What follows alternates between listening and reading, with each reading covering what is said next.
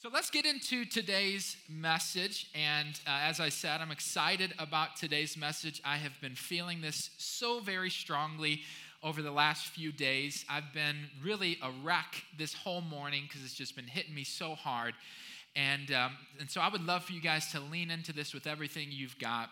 I know it's easy to lose focus and we're thinking about what's for lunch and all that stuff, but just give me 30 minutes of your time. Let's lean into this, and it might just change your life. And so I'm excited about it. The subject we're going to be talking about today is in many ways the focus point, the central point, the core of everything that we are about as God's people. And so maybe if you've been around the church for a while, if this is something you're familiar with, this is probably a topic I'm quite sure you've heard of and understand to a certain degree. But I certainly hope there are people who are here and online that haven't heard about this. That would be great news.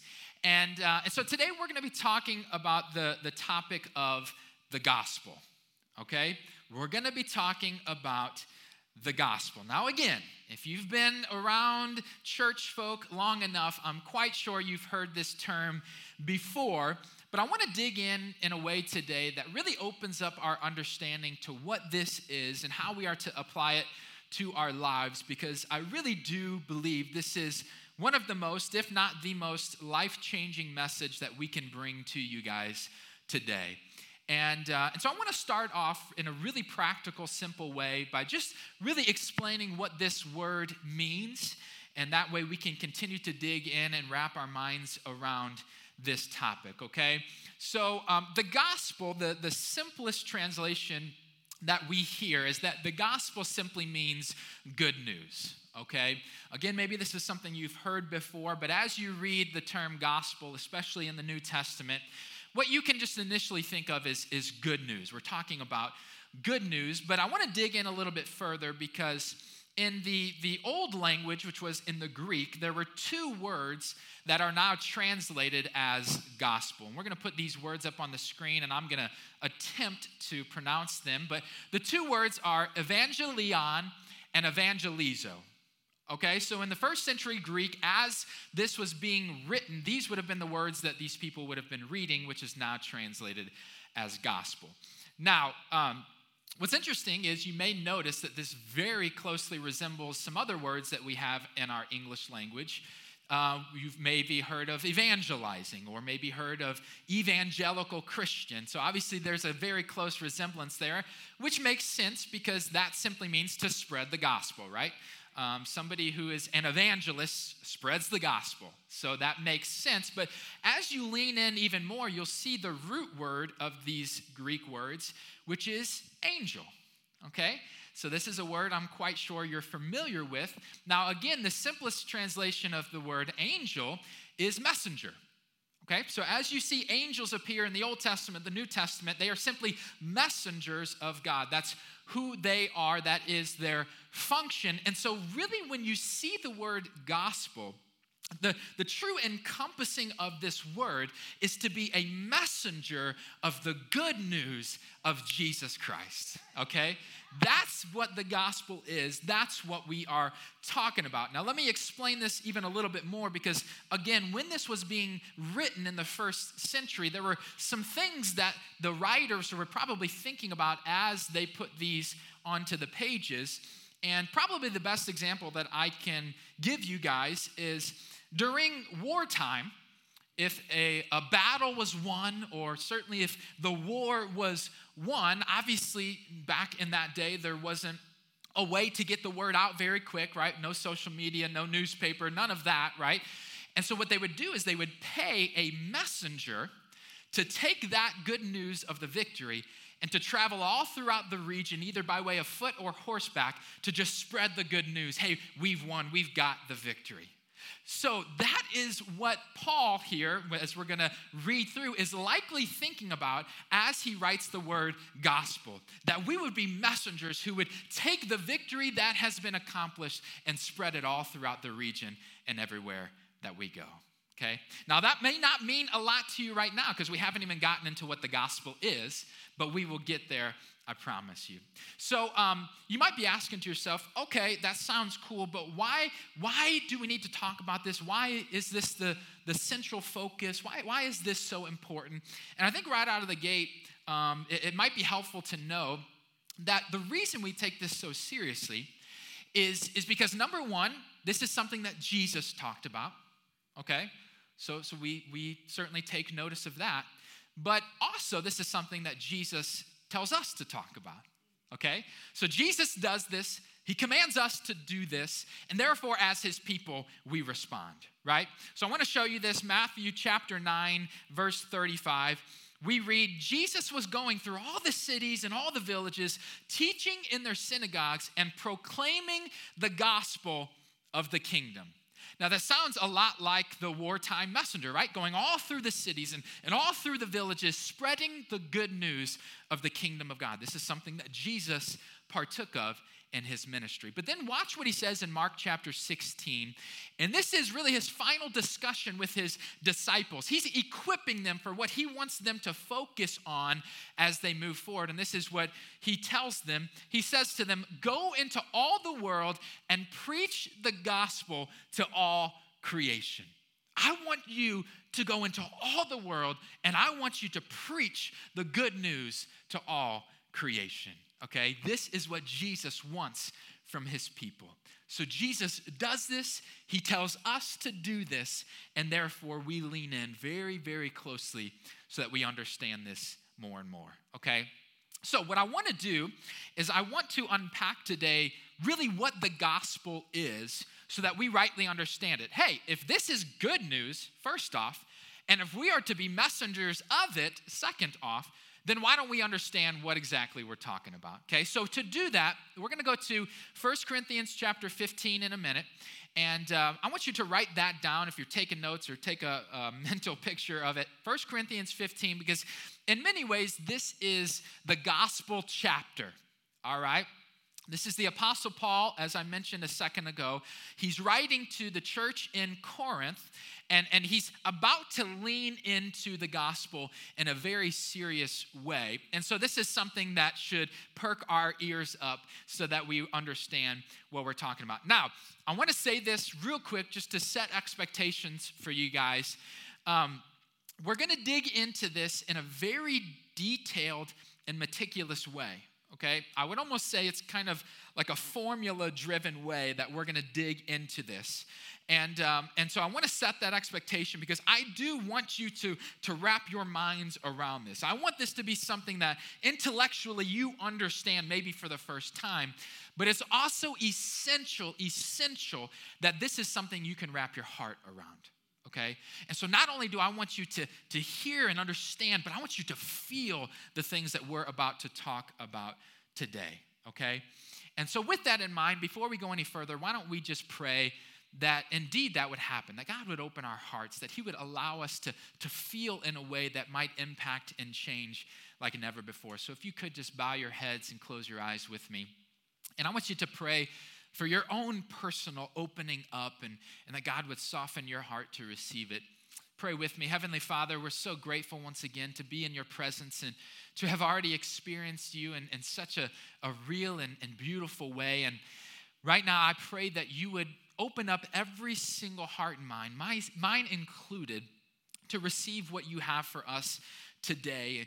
And that each one of us would get what we need from this in such a way that is so clear and so precise and drives us to response and action.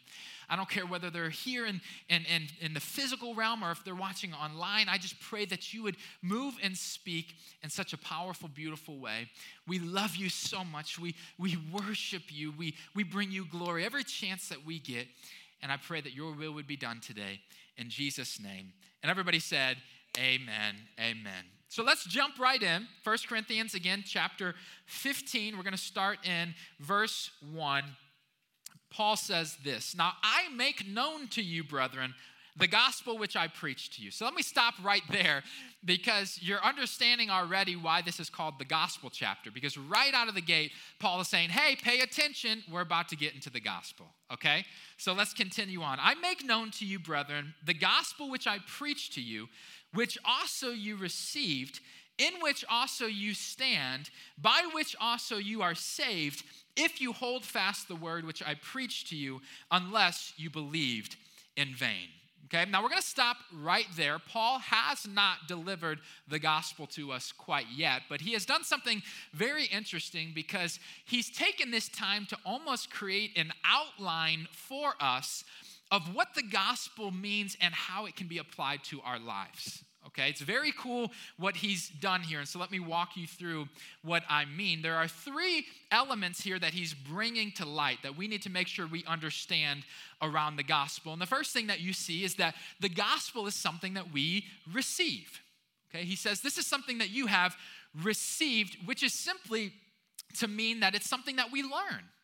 Okay, the gospel is something that we learn and understand. In other words, it's not something that we're inherently aware of. Okay, it's not like we are born with the knowledge of what Jesus has done for us and we go throughout the rest of our lives glorying in that. That's just not how it works. It's something we have to learn. It's something that we have to understand. Watch what Paul says in a different letter. This is Romans chapter 10.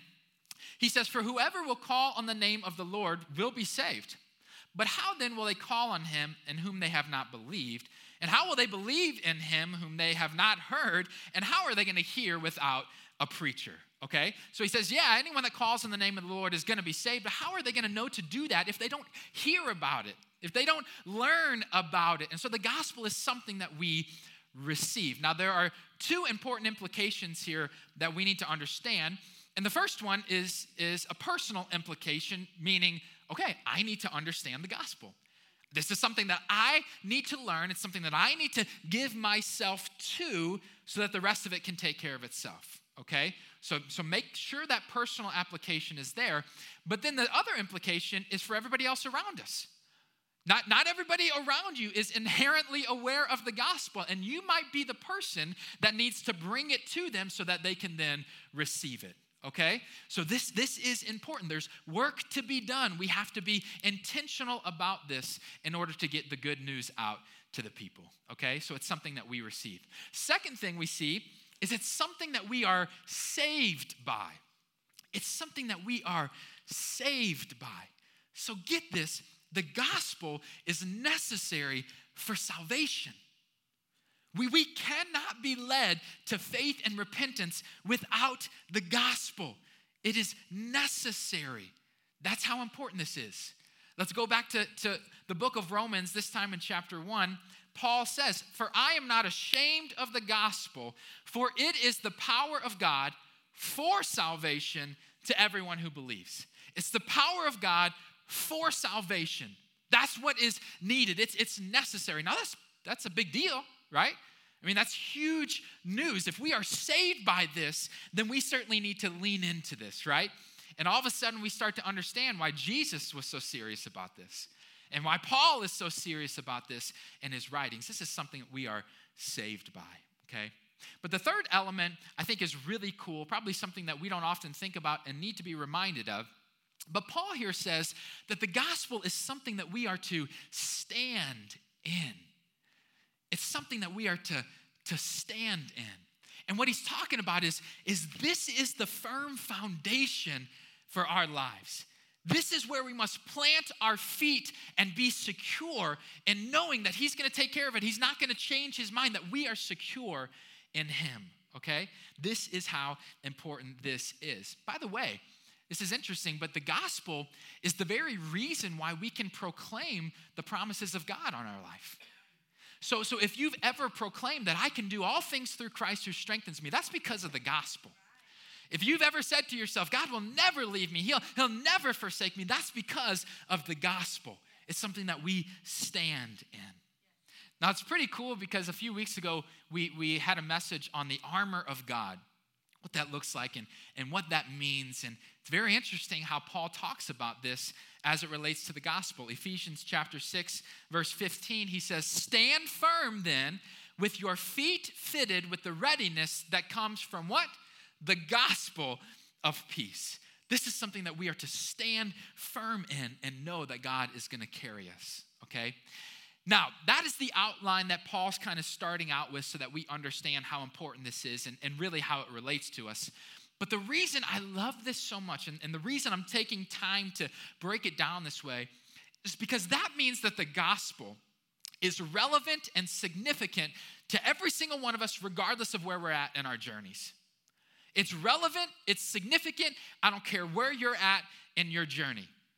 Maybe the gospel is something you have never received before. You've never heard this before. Well, it's certainly relevant to you.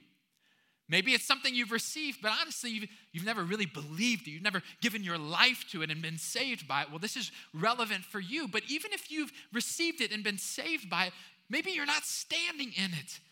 Maybe you're stumbling along and you can't seem to find your footing. I would encourage you, stand in the gospel every chance you get. This is relevant for you. I promise you. I promise you. Maybe, as soon as I threw this title up, you thought, oh my God, I've heard this a million times. We're just recycling the same stuff over and over again, Dustin. What are we doing? And I'm telling you, you're wrong. This is something you need to be reminded of. By the way, Paul's writing this letter to the church in Corinth, which means these are people that are already well aware of the gospel. And he's desperately saying, come back to it. Bring yourself back to it. Remind yourself of what this is to you. We must meditate on it. We must give glory to God every chance we get for it. The gospel is relevant for you, okay? This is something we need to lean into very desperately. Now, one question is left to answer, which is, what is the gospel? What are we talking about? What is the good news? And so we're going to go ahead and continue on into verses 3 and 4 here. We're going to pick up right where we left off. And now this is going to go by real quick. It's going to go by real quick, but I promise we'll break it down and we'll get into the details as we move forward. He starts verse 3. For I delivered to you as of first importance what I also received, here he goes, that Christ died for our sins according to the scriptures, and that he was buried, and that he was raised on the third day according to the scriptures, and that he appeared to Cephas and then to the 12. Boom, gone. That's the gospel. That's the gospel. Now again, we're going to dig in, so hold on for just a second. But I love that Paul here says, listen, this is of first importance. Listen, this is central. This is the focus. I don't care what your ministry is. I don't care who you are. Focus on the gospel. He keeps bringing them back to how important this is.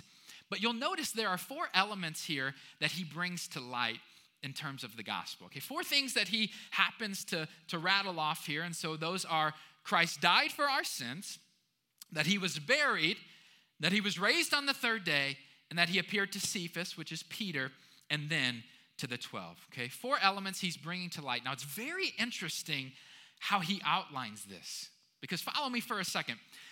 2 of these are what we would call the facts of the gospel. Okay, 2 of them are the facts. The other 2 are what we would call confirmation of the gospel. Okay, so follow along with me. I promise you'll understand this. Did you catch that 2 of these had a particular trend about them that are very important? And that is, he follows 2 of them by saying, according to the scriptures. Now, what Paul is saying here is that these 2 things are the fulfillment of the scriptures. These are the 2 things that have completed the work of God. They are the facts of the gospel. But watch how this works, okay? The first fact of the gospel, he says that Christ died for our sins according to the scriptures, but how would that be verified? Like, how would we know that he actually died? Well, because he was buried. You bury a dead body, and if it's not dead, it's going to be dead soon enough if you bury it, right? And so what Paul is saying here is, listen, Christ's death on the cross is paramount to the gospel, but through his burial, we can be confident that this gospel is truth, okay? Now, likewise, we follow that up. The second truth is that Jesus was raised on the third day according to the scriptures. Again, how would that possibly be verified? Well, if he made himself known to Peter and then to the 12. Right? In fact, the very next verse, verse 5, he goes on to say he makes himself known to more than 500 of his followers, okay? So again, what good does news of the resurrection bring if there's no firsthand witnesses? I saw him. I touched him. He's alive. I know it. I can proclaim the victory of what has been accomplished, okay? So Paul here says these are the facts of the gospel. This is how we can confirm the gospel. Very interesting, very logical way that Paul is bringing this to light. But now I want to dig into these 2 facts, Because this is really where the life change occurs. This is really what we need to dig into and wrap our hearts around, okay? And so let's take some time to do that. So let's go back to verse 3. And he says, I delivered to you as of first importance what I also received. Here's the first fact, that Christ died for our sins according to the scriptures, okay? Now, again, for folks who have been around church for a while, you've heard this a million times. But, sometimes I think to myself, why did Christ die? Maybe somebody's asked you that before. Like, why did that even have to happen? I know that you worship it, and I know that you glory in it, and I know all that. But why did that have to happen? And Paul very clearly says why. He says, he died for our sins. This is why he did what he did, okay? Now, he brings some clarity into the picture in Romans chapter 6 because he makes a very simple statement. Paul says, for the wages of sin is death. So where there is sin, there must be death, all right? And we see that very clearly throughout the Old Testament, right? We see all of these animal sacrifices on the altar on behalf of the people's sin. Where there is sin, there must be death. This is why Jesus died for our sins. And so catch this.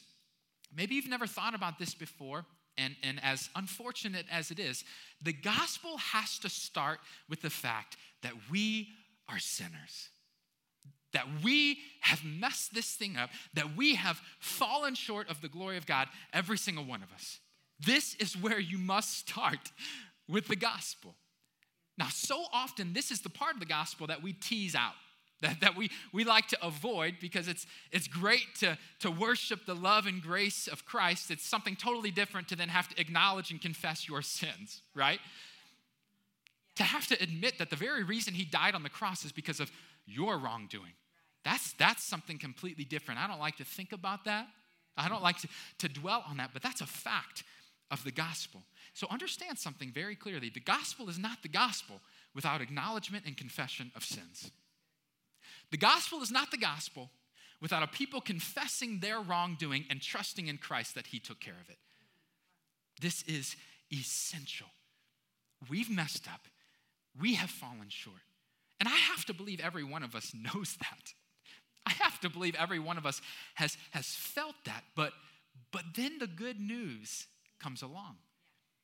Because as much as you have messed up, as many mistakes as you have made, as stubborn as you are, as guilty as you are before God, Jesus Christ took your sin. He took your shame. He carried it on the cross once for all, paid that price for you so that you could be forgiven. That is the good news of Jesus Christ. He has taken your sin. He has taken your shame, and it's done. He's paid for it.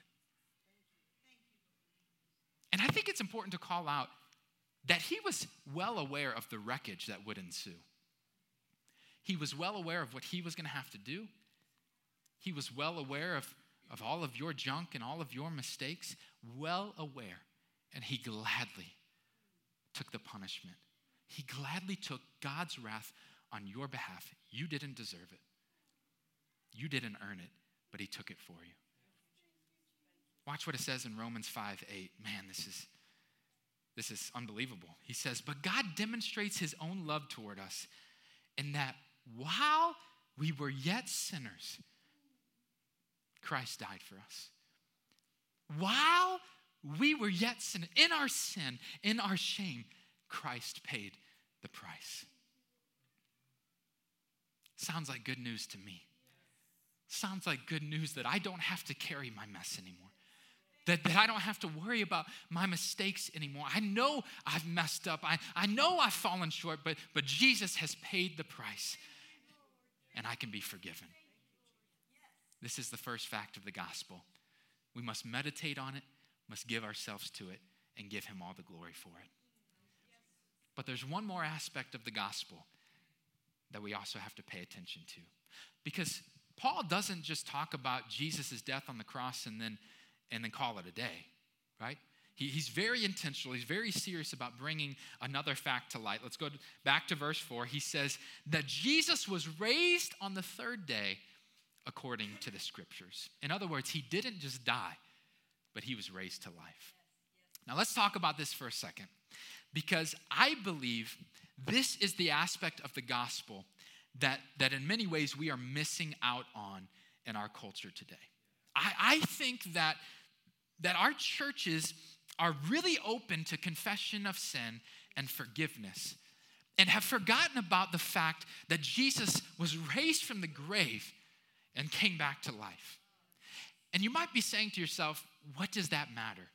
Well, I'm about to tell you why it matters, okay? So let's start with what it means for us today. In real time, what does this mean for my life right now? Let's talk about that first, and then we'll move on from there. Jesus' resurrection is what signified his power and his freedom to his people. Power and freedom. Now think about it. If Jesus would have died on the cross and they would have placed him in the tomb, and that was the end of the story, thank you, Jesus, for doing what you did, but it feels like something's missing, right? Thank you so much for taking that for me, but it's like, it's not the ending that I was thinking it would be. And in fact, it's interesting because in real time, in the lives of the disciples, this is exactly what was happening. This is exactly what was going on. If you go back and watch what was happening between Jesus' death and his resurrection, we see a very interesting scene, even from his closest of followers. Now listen, if Jesus' death was the totality of the gospel, then surely his closest followers, his disciples, as soon as he died on the cross, would be dancing in the streets and celebrating the price that was paid, and they would be spreading the gospel of what he's accomplished, right? That's certainly what we would see, and yet that's not at all what is accounted in history. In fact, they weren't dancing in the streets. They were in their homes with the doors locked, scared for their lives. They're thinking to themselves, man, if this is what they're willing to do to Jesus, I'm in trouble. Scared for their lives. And all we have to wait is 3 days to see a complete change in the lives of the disciples.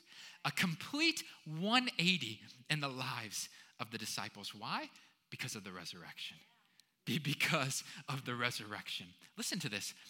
The same men who before the resurrection were in their homes and embarrassed and scared are the same men after the resurrection that went everywhere in the region spreading the gospel, enduring persecution and pain, putting their lives on the line. They didn't care. We're getting the good news of Jesus Christ to the world.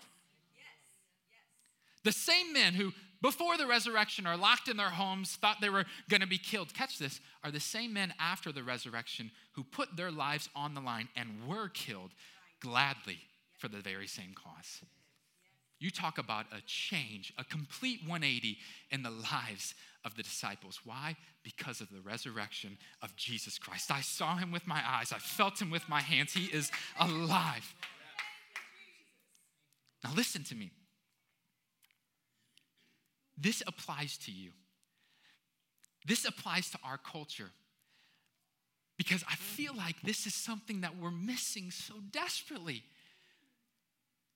Yes, we feel like we've been forgiven and that's great, but we have no freedom. We have no power. We have no authority. And if that is what's going on in your life, like if you feel that way, man, I'm so thankful for what Jesus did. I believe I've been forgiven, but honestly, like day to day, man, I'm weak.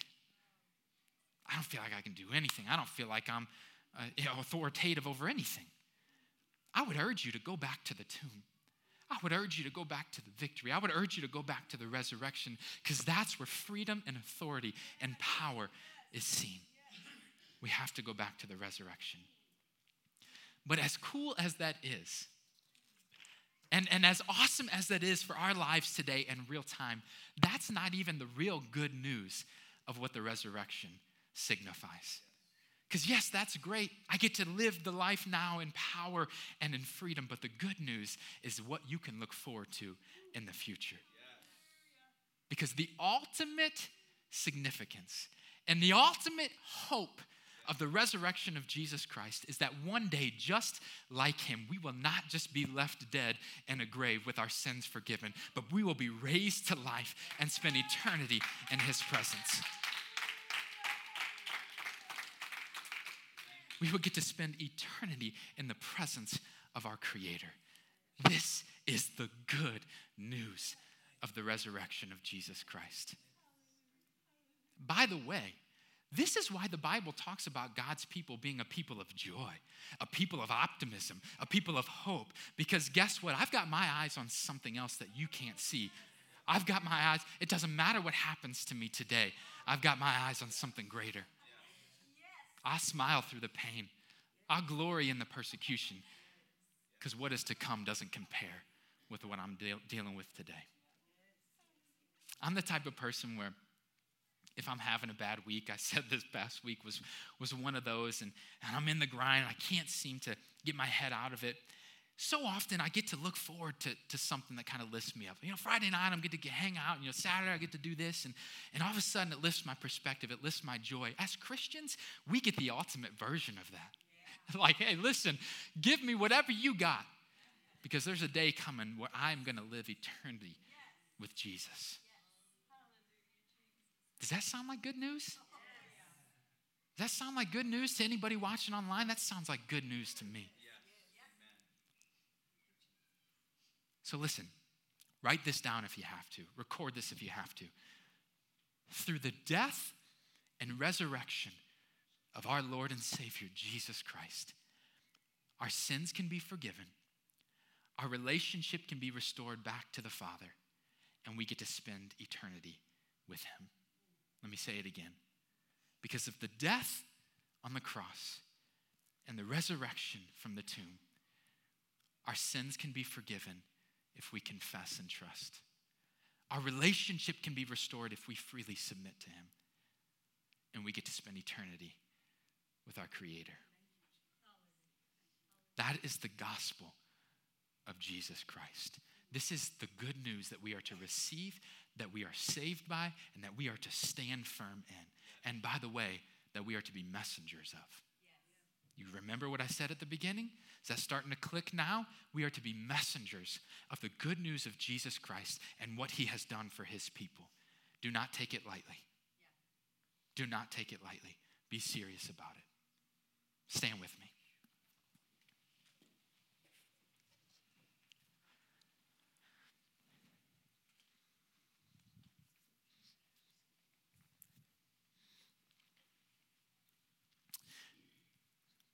As I said from the beginning, this is something that's been, just so heavy on me the last few days. It's one of those thoughts and subjects that I didn't really have to work that hard for. It's just like God just poured it out upon me, and I hope that he's poured it out upon you the same way. But I think I would be remiss if we didn't end this message and this service in a particular way. And so let me just first off say, if you are one of the people who has received the gospel, has been saved by the gospel, and you're trying to stand in the gospel, man, I hope that today has served to lift you up. I hope today has served to bring you back to the throne of grace. I hope today has served to just give you the joy and the encouragement that you need. But I want to talk to the people that fall outside of that category. I want to talk to the people that don't feel like you've received the gospel before. You don't feel like you've been saved by the gospel. The Apostle Paul is relentless in his writings on this subject. We read through 1 Corinthians and Romans and Ephesians. It's everywhere in his writings. So serious about it. But in Romans chapter 10, he does an interesting thing because he stops talking about the facts and he starts getting into the response. He starts getting into what it would mean if we would truly give ourselves to this. And I want you to lean in with everything you've got. Romans chapter 10, starting in verse 9. Paul says, if you confess with your mouth Jesus as Lord and believe in your heart that God raised him from the dead, you will be saved. You're saved by this. For with the heart a person believes, resulting in righteousness, and with the mouth he confesses, resulting in salvation. If you are a person that has not received this, has not been saved by this, all you have to do is confess. I've messed up. I'm guilty. I've fallen short. But I trust in your work on the cross. I trust that you paid the price. I trust that it's sufficient for me. And then all you have to do is believe in your heart. Give your life to him. Let him know I'm not going anywhere. I'm yours completely.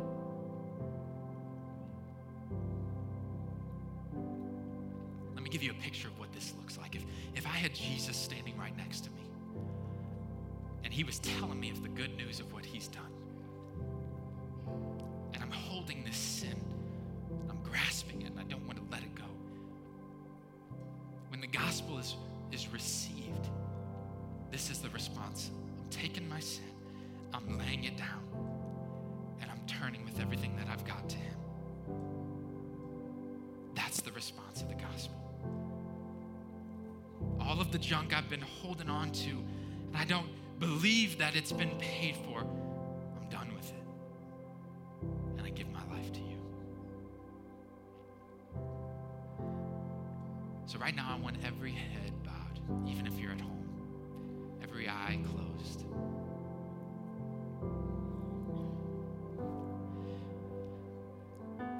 And if you feel like a tug in your spirit, if you feel like an urgency, like I've got to do something about this,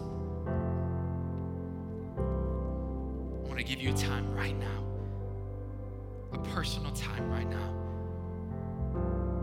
with God.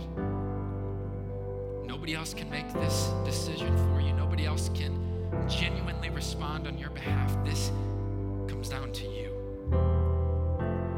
And right now I pray over every single person, over every single heart that is contemplating this right now. I pray that there would be an opening in their spirit. I pray that there would be a softness and a sensitivity, and they would begin to respond to this. I pray, Holy Spirit, that you would move in this room in only the way that you can. I can say a million